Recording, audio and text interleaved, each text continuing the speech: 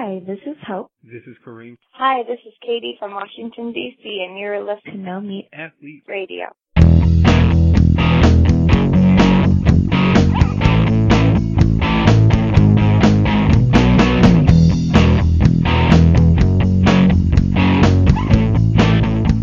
All right, welcome to episode 25 of the No Meat Athlete Radio podcast.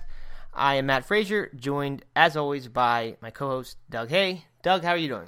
I'm doing great, Matt. Doing really good. Happy to be here. Yeah, me too. So this is our second recording with both of us in person in the same place. We haven't yet upgraded to having two separate microphones, so we're still not only sharing microphones this time, but also sharing earbuds. So it's very romantic. We have a cool guest today, a guy who I've gotten to know pretty well over the past, year or so. And actually, this weekend, Doug and I both went to visit him in Nashville to do some video recording because he has a nice little recording studio set up in his house. And also did a little bit of Nashville fun and casino fun on the way there. But anyway, his name is Jeff Sanders. He is the host of the 5 a.m. Miracle podcast, which has really taken off recently. This past, he's been doing it for maybe 8-10 months now. I'm not sure. We'll find out in just a minute. He's also my accountability partner. So every Friday, Jeff and I get together via Skype for half an hour, talk about what we've got planned for the week, make commitments, do that. And then the next Friday, get on there and kind of hold each other accountable. So he's also, the reason it's a great fit for this podcast, of course, is that Jeff is also a raw vegan marathoner, one-day ultramarathoner. He was carrying around a bunch of bananas in Nashville, so mostly fruitarian as well. And we've got him for half an hour today to talk about how this diet lifestyle can help you dominate your day before breakfast, which is what the 5 a.m. Miracle is all about. So, Jeff, thank you so much for being here with us. Hey, thanks, Matt and Doug. I'm great to be here. This is awesome. Yeah, it feels like we just saw you. Yeah, we just did. We just did. So anyway, the reason that we thought it'd be great for this call is not just the productivity and personal development stuff, which you and I are both into. I don't know how much of the No Meat Athlete audience is into that stuff. I think a significant number is. But, the real reason is because we had this conversation in Nashville about how one of your positions in this market, I guess, is that the diet and the fitness, that stuff really helps you out with the energy to be as productive as you possibly can. So when everyone else is talking about productivity hacks and all this stuff, there's probably a more foundational thing is just having enough energy, and that's what you feel that your diet and the fitness lifestyle gives you. Is that like the reason why you became raw and vegan, or was it more just general health, or tell us the backstory there? Sure. The backstory for me going vegan originally started about 4 years ago when I was I actually got a dog, my little pug Benny, and I went to the pet store, and the pet store owner asked me what kind of food I wanted to get my dog, and I assumed, I should buy him the best food because he's my new puppy and may as well feed him the best.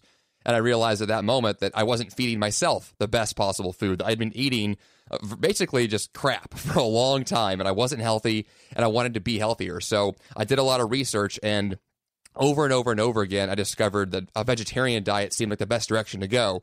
And so I went vegetarian because of my health, and immediately I felt a lot better.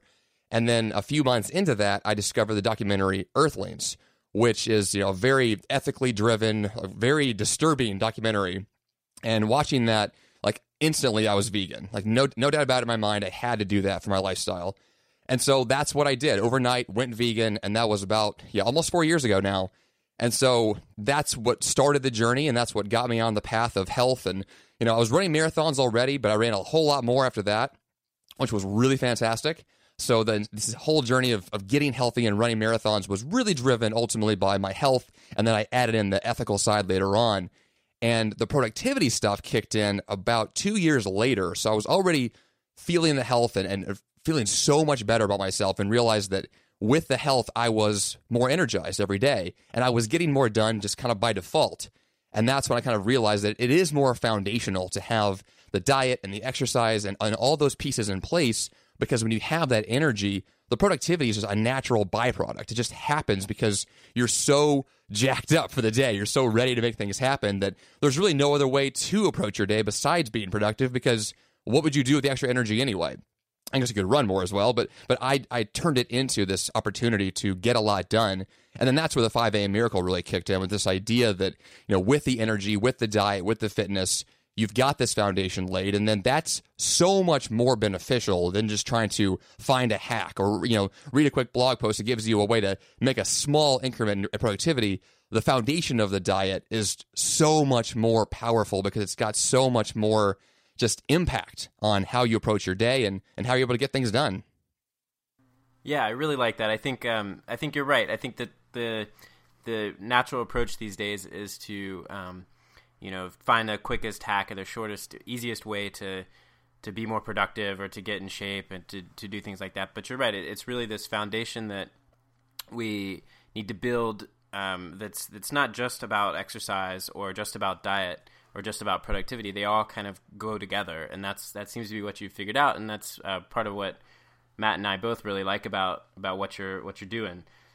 So, were you a morning person before you went vegan, or were you just waking up just full of energy from the very beginning? Yeah, that's basically what happened. I wasn't waking up early at that point. I went vegan and realized that actually I had a very distinct moment. It was about 2 weeks after I went vegan. I was walking through the halls of my office, and I had this epiphany that I felt lighter on my feet. It was almost like at one moment in time, all this kind of just crud in my life just started to flood out of my head, and I had this real intense epiphany and this moment of clarity where I felt fantastic. And I was just like, this is incredible. I had not felt that clear-headed in such a long time. And that's when it really kicked in for me. The diet is changing the way I think. It's changing the way that I approach my day. It wasn't until about probably 2 years after that I really did the 5 a.m. thing and got up early and started being more intentional about my time usage. But it definitely started with the diet because that's what gave me that natural energy boost to want to go make the most of my day. Right. And so what other transformations did you see from the beginning? You said energy, but were there any physical transformations that were taking place? Oh, definitely. I lost about 40 pounds in about 4 months, which was unexpected for me because I didn't think I was actually overweight. So it's one of those cases where, I looked myself in the mirror every day and kind of justified my appearance. I was like, oh, I look fine. It's just there's muscle under all that fat, but that wasn't really true. And so, yes, I had the definite physical transformation there in terms of losing the weight. I actually lost a lot of weight originally, and then I gained back a bit of weight when I was doing more exercise and fitness work. So I gained back a lot of muscle there. But yeah, originally that whole, just my acne started disappearing, my skin started clearing up. I have eczema, so I had these dry spots on my legs that started to look a lot better. So it was just these kind of, all these natural kind of just small benefits at first, and then these kind of big things kicked in later on as well. So it was one of those cases where going vegan totally transformed my entire body. Yeah, that's something I hear so much. On the book tour, I just heard that over and over. These little things like eczema, like dandruff, not always dry skin related things, but just all sorts of different little conditions that just people said they just cleared up. Back pain, all these things just disappeared miraculously, seemingly, when they went vegan.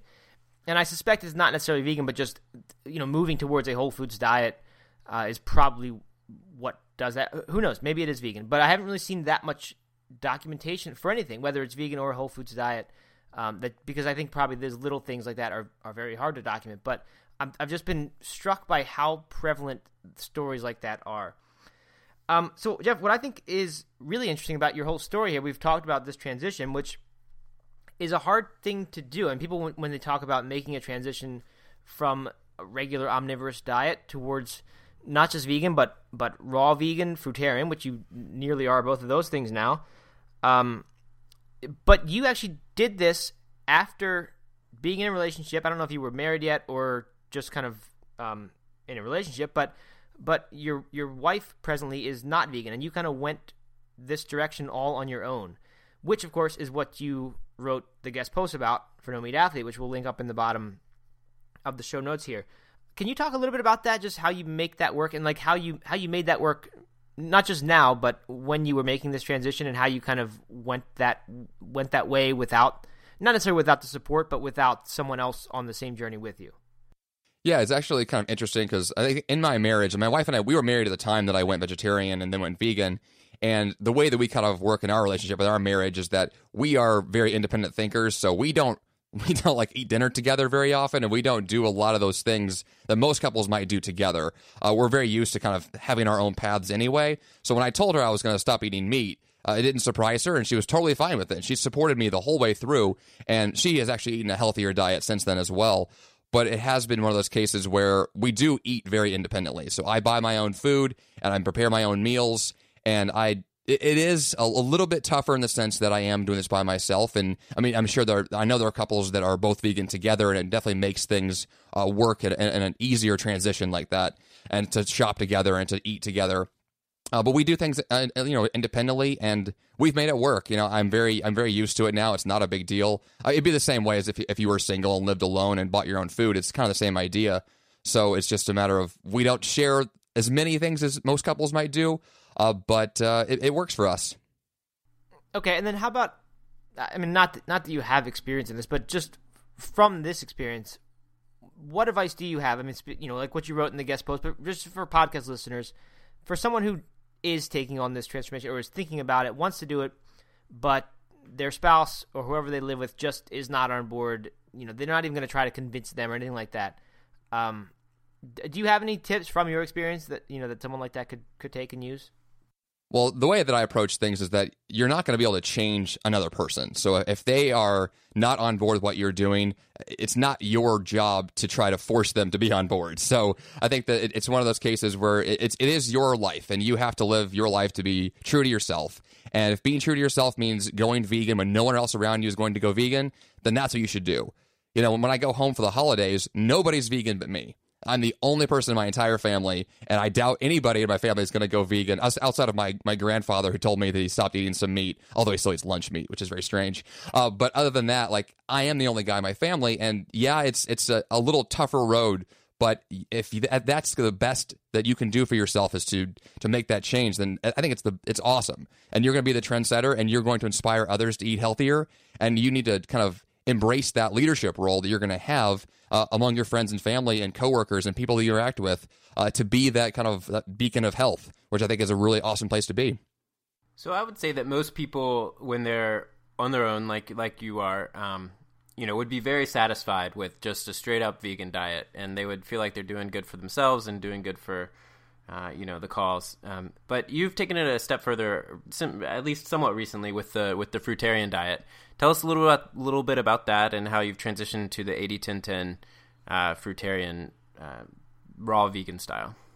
Yeah, I discovered the 80-10-10 diet about 6 months after I went vegan originally. I discovered Mike Arnstein, who you guys have talked to before, who is an ultra marathon running 80-10-10er, who is probably the healthiest people I've ever seen on the planet.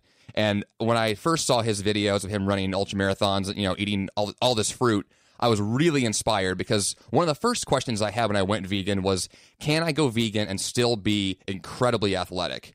Now, at the point in time, I wasn't actually that athletic, but I wanted to know that if I made this transition, if I ate a lot of fruit, could I still lift big weights or run marathons or be really strong and fit? And the answer was very clearly, of course I could. Yes, it's definitely possible. And some of the best athletes on the planet are vegans.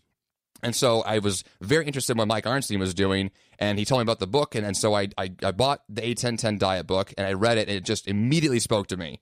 And so I made a transition at that point, did a 30-day trial of the diet, of just fruits and vegetables and water, and that was it for 30 days. And it was fantastic. But at that point in time, my discipline wasn't really in place. I wasn't as productive then as I am now, so it didn't stick. I went back to eating a lot of cooked vegan food. And in the last 2 years, I've been kind of back and forth and trying to eat more raw. But recently, I've gotten back into that, and I'm eating significantly more. I'm probably 95% of my diet now is 80-10-10, and it is the most fantastic thing ever. It's like I came back home again in a sense. This diet is so clean. It's so beneficial. I have so much more energy. I'm losing weight again, which is really strange, but I'm feeling so much better because the diet is it's so simple. You just eat fruits and vegetables and drink water, and if you're hungry, you eat more of them. And there's no limit because there's very little fat. There's tons of nutrients and water content, and you're not going to gain weight because it's almost impossible to do that eating this much healthy food. So if anyone's considering going 80-10-10, I say jump into it. Do a 30-day trial, see how that works, because it is so wonderful to get those extra benefits that you don't get when you eat a cooked food diet. Yeah, talking to Mike last month for the Academy, that conversation got me really interested in doing it. And I'm kind of still in that phase where, like I was when I was vegetarian but not yet vegan, where it just seems so extreme to go to this next level, and I'm just like scared to do it. And I just, like I'm so over the not getting enough protein thing, but it just seems so weird to me to like give up beans, and just start having fruits, vegetables. I don't even think Mike eats that many nuts and seeds. So I'm just kind of like scared, but I think what I'm going to do is take some like a raw vegan week or something, because as I've mentioned on this podcast a few times, and never wanted to miss the chance to plug something, because Mike, he really has done some really nice things to help me out. I'm speaking at his Woodstock Fruit Festival, so check that out if you haven't yet. It's in August. It's a 2-week-long festival this year, just kind of lots of family fun, camping, and tons of raw and fresh fruits and vegetables. But I'm going to try to do like a week-long raw, at least a week, raw or fruitarian thing before that. Over the summer, here is always a good time to do that stuff. And just so that I don't have any adverse symptoms when I'm there, camping. Anyway, so that's Fruitarian Diet. Check it out if you're interested in it. And I want to shift gears, Jeff, to talk about your wheelhouse, if you will, which is the 5 a.m. Miracle and the personal development, the thing that you and I have very much in common. So let's, 5 a.m. Why? I mean, I assume your podcast, I know we've talked about this plenty of times, but your podcast is called the 5 a.m. Miracle because it's the idea of getting up at an hour like that and just getting tons and tons of great stuff done, starting your day off on the right foot. What's your morning ritual? Do you actually get up at 5 a.m.? What are your habitual actions that you do most mornings, if not every single morning? And just so that hopefully people can take that as an example and think of how they might kind of carve out their own morning ritual. Yeah, the 5 a.m. Miracle really starts with the night before. I always say that what the real benefit of a 5 a.m. Miracle is the intentional decision to wake up with a plan. And so I chose 5 a.m. because it was a great time to wake up early before my wife was awake, and before my dog is really energized yet, so I can have some time in the morning to get stuff done before I officially begin my workday. And so 5 a.m. became this time where I could exercise, I could read, I could do whatever I wanted to do in this kind of quiet, alone space if I wanted to. And it became this real opportunity to get some amazing work done and to have time that I normally felt like I was missing in my day. Because a lot of people will postpone things like, well, I'll work out after work today, or I'll do that reading of that book I wanted to tonight before bed. But you get busy as the day progresses, and it's harder and harder to get those things to fit in. And so I started doing a 5 a.m. wake-up call about a year and a half ago and really stuck with that over the long term. And it became one of those habits that I couldn't get away from, because the more that I would wake up early, the more I realized how much I could get done, which is where the phrase dominate your day before breakfast came from. I was getting all this amazing stuff done before I'd actually officially eat my breakfast. And I realized that if I could be that productive that early in the day, the rest of my day was so much easier. I felt so much more productive. I literally was getting more done every day than before because I had fewer excuses. I had just more opportunities to get the work done that I cared the most about. And of course, a lot of times I use those morning hours for fitness. So I would go on an early morning run. I would do yoga. I did a lot of reading. Whatever it was that I felt like I was going to miss out on later in the day, I made sure those are the things I prioritized when I first woke up. And that pattern of over time of doing this really allows you to solidify some daily habits that produce really great results in the long run. Yeah, so I've started experimenting with something like that this year. Actually, a guest on your podcast, Hal McElrod, is it? Is that his name? Hal Elrod, yeah. Elrod, okay, not McElrod. He has a book/website called, is it Miracle Morning, I think it is? Yeah, not 5 a.m. Miracle. Very similar. But yeah, it's like what he does is take an hour of your morning and choose, I think his default is 6 activities, 6 things that are really important to you. So to me, it was like meditation, reading, a little bit of physical activity, that kind of stuff. And you just take an hour, you do each of them for 10 minutes, or one of them for 15 minutes, another one for 5 minutes. But it's basically an hour of stuff that is specifically your time and these actions that you are deeming as the most important to get done every single day. Not urgent in any means. Like, nothing happens if you don't do your meditation one morning. But the stuff where if you look back over the course of a year and say, wow, I did that every single morning, then you do start to see a really big difference. Do you have anything like that? I mean, are you doing a set exact routine, or is it more just get up and do what feels right that morning? I have a written list of things that I want to get done, but it's a very fluid list. So things change all the time. When I first started it, I had a very structured list. Like, it was literally broken down into 5-minute increments of what I was going to do. And I think that in the beginning, it's kind of like a boot camp idea. Like, I really needed that structure to know, like, this is how I'm going to maximize my time. And then, of course, over time, I got so used to the habits of doing those things, I didn't need that kind of structure anymore. And now I'm able to kind of flow through my mornings without looking at the list. And I know what I want to do and how I want to get things done. So now I'm a little more impulsive in what I decide to do, but it's still the same activities getting done. In some mornings, I do meditation. Sometimes it's yoga. I definitely read every morning, and I always try to get my workout in before I go to work. So, and of course, my morning smoothie, which is a big part of my morning as well. I just actually had my Vitamix smoothie and feeling really great with that. So it's one of those cases where if I can, fit in those things and kind of, a pattern that's not exactly structured after a while, that's fine. I don't need a specific list now, but I definitely think that in the beginning, it's really great to have that structure in place to make sure you're doing the things you want to do in the best order possible to make sure everything gets done. Yeah, the past 18 months, I really started waking up earlier than I had been, but that was mostly because, or in reaction to the fact that I was working a full-time job and trying to do a part-time job on top of that, and was running out of time throughout the day. But I did find that those morning hours, because it was so quiet, because your brain is still not cluttered with everything else, that's really productive time for me. But for a lot of people, waking up early is hard, and setting that habit, it's hard to get out of bed when you're really comfortable and cozy under the sheets. How do you tell people how do you advise people on how to start creating that habit and have it stick in the long term? Well, there's two answers to that question. The first answer is just go to bed earlier, which seems so obvious, but if you go to bed at 9 p.m., 8 hours later is 5 a.m., and it's not difficult at all to wake up if you've had enough rest. And the second answer to that is that which do you enjoy more, sleeping in for an extra hour or getting the work done that's going to benefit your life in the long run? Because most people, if you say like, well, do you want to run a marathon this year? If this is your big life goal, they would say, I'd rather run a marathon than having slept an extra hour this morning. And so you have to really understand what is motivating you to do this action.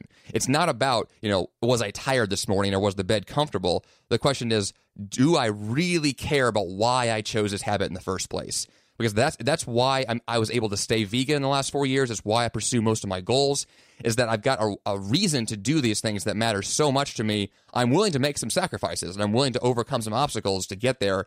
And for a lot of people, 5 a.m. is definitely an obstacle. It's not easy to wake up when you're tired, but it's a lot easier to do that if you're really motivated to do so. Yeah, I would completely agree with that. I mean, the motivation is crucial. Sometimes I think that's, someone can really, really want to change their life, have that extra hour. They can totally see all the benefits. They can write down all the benefits and still wake up and want to hit that snooze button, especially when it's cold out and you just, there's all these barriers to getting up, the losing the comfort, losing the warmth, having to actually go do something, which is not always the easiest work. Just from my own experience, the things that have made it easier for me was kind of removing barriers. Like when someone wants to get up and run in the morning, they talk about that you can actually sleep in your running clothes. And then that's one less thing for you to do so that when you get up, you can just start running and it's just one less little obstacle to keep you in bed. But for me, it meant, cause I would do most of that morning stuff out of my office. So it just meant setting all that stuff up, having it all ready to go, having the coffee ready because coffee was a part of my routine and one of the motivators for me to actually get up. But having that stuff totally ready to go when you go to bed, and going to bed early, as you mentioned. But that really helped me, just having it all set up and in place so that I knew that when I woke up, there was always going to be that struggle until you really get into that habit. But the less stuff that stands in your way, the easier it is. And coffee's really good too. Yeah, definitely. No, I think it's also one of those cases where I have multiple alarm clocks. So I have one next to my bed, I have one across the room, and I own another alarm clock. I'm not actually using it at this point, but I used to. I literally had a third alarm clock that was outside of the bedroom completely to literally say, I have to get my body out of bed to make this happen.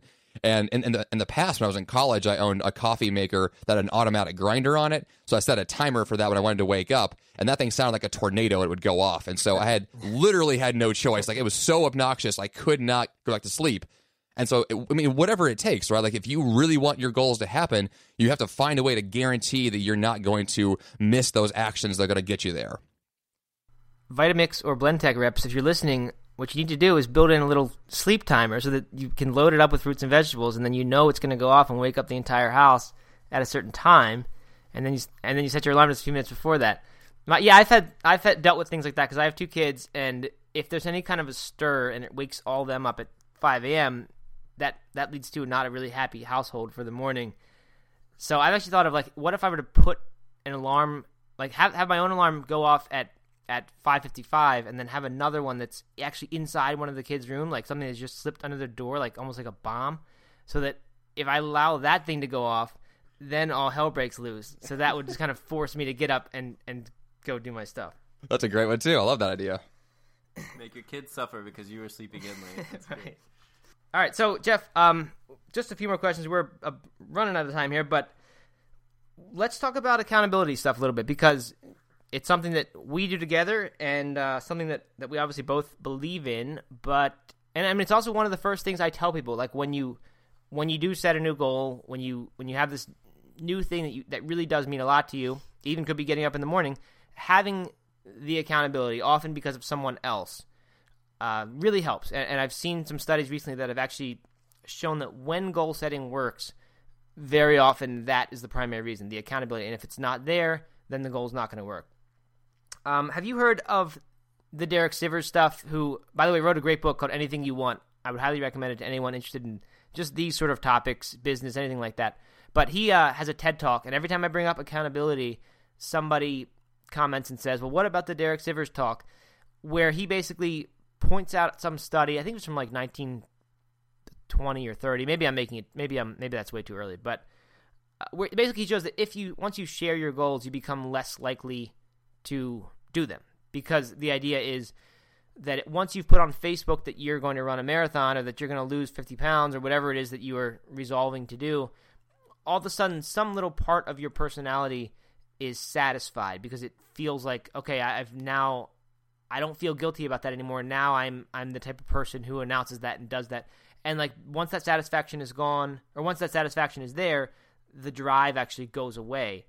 I've seen plenty of reasons, but I'm just wondering what your take is on that. And I have an explanation I've heard from Leo from Zen Habits, which is good enough for me. But I'm interested to hear your take on it.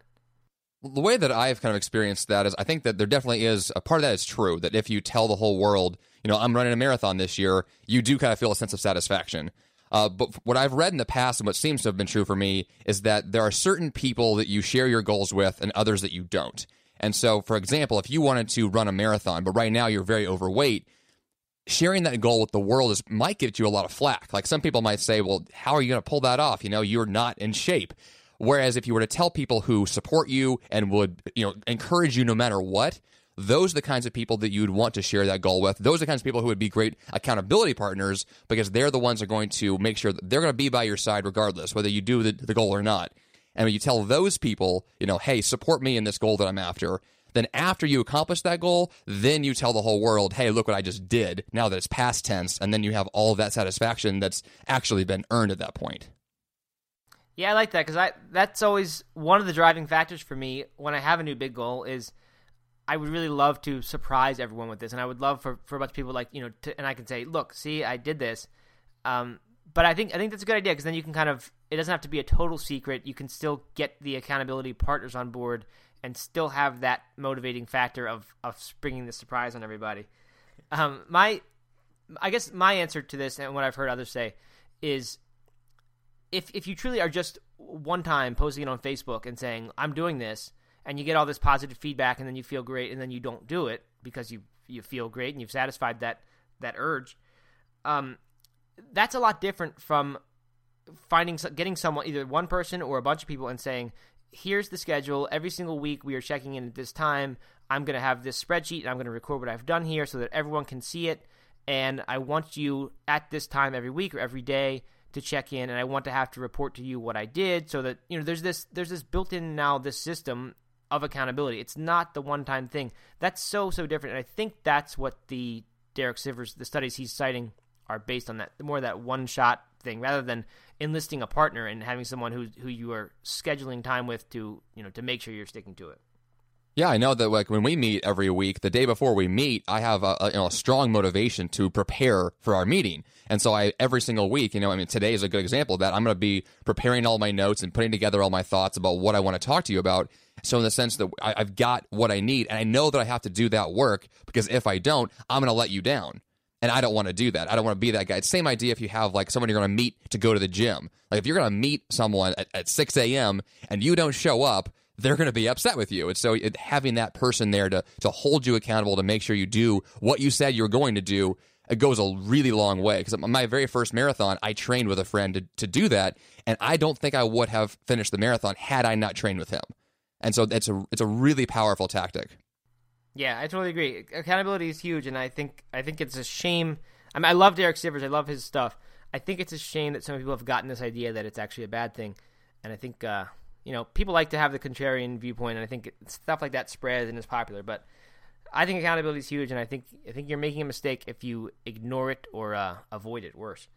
So, Jeff, as we said, the raw, the vegan, the marathon, that kind of stuff is going to be old hat to a lot of No Meat Athlete listeners, and I'm sure they're happy to have heard your stories. The personal development stuff is probably newer, though, to a lot of people. And I have the Wake Up book, so it's not like this is a out of left field topic, but for people who this is kind of new, just the whole idea of thinking in terms of goals and accountability and setting up systems that actually support the goal rather than just setting a goal and then forgetting about it. The New Year's thing where you set a goal on December 31st and then you literally don't think about it again after like January 7th until December 31st rolls around again and you set it again. So for people who are kind of new to this, there's just this whole idea of thinking about this in a different way from that.